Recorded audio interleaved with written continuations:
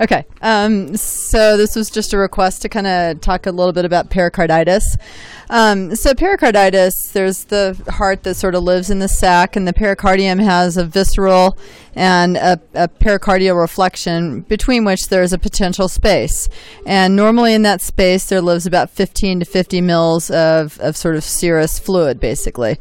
And that sort of lubricates that space and allows the heart to slide, to expand and allows the heart to slide easily in that space. So when that space becomes inflamed, you get pericarditis.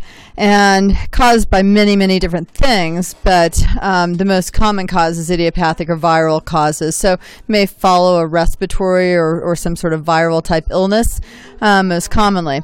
So some of the hallmarks of pericarditis, and to actually make the diagnosis of pericarditis, are your clinical suspicions. So they have inflammation in the chest that is represented by usually sharp, often pleuritic chest pain. It usually gets a little bit better if you lean forward because that sort of takes the pressure off of that pericardial reflection. So it sometimes one of the hallmarks is that specific finding. If you have them lean forward to listen to them, they'll say that feels better.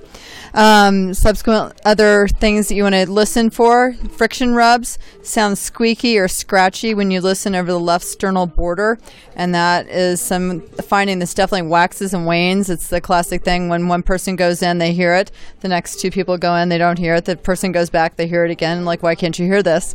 So that's a really classic finding, but it definitely can come and go. Within that space, if you have pericarditis, you can build up fluid. So pericardial effusions can get to the extent that they can actually even cause tamponade. Unusual, certainly, but that's sort of another physical finding that you'd look for signs of tamponade. So basically, again, multiple different etiologies, some things to think about. People with TB, not that that's a high population for us. People with neoplasms, those people are high risk for developing pericarditis and subsequent pericardial effusions. Also postoperative and also post-MI, Dressler syndrome, pericarditis postoperatively. Post-MI.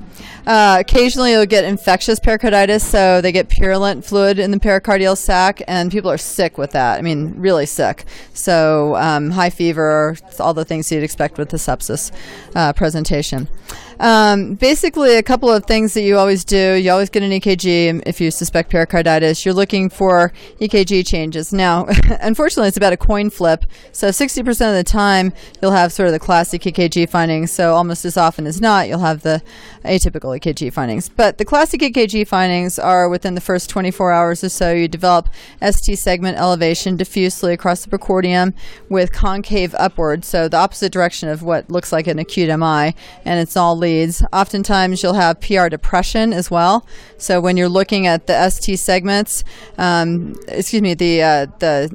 PR segments, what you want to look at is the P to T segment and use that as your baseline, because otherwise you're going to have false it'll look falsely normal if you don't look carefully at the PR segment. But the PR segment can be subtle, but it's a very significant finding for pericarditis. Also, the next phase, sort of after a couple of days, you'll get pseudonormalization, so your EKG could look normal even while you're having active pericarditis.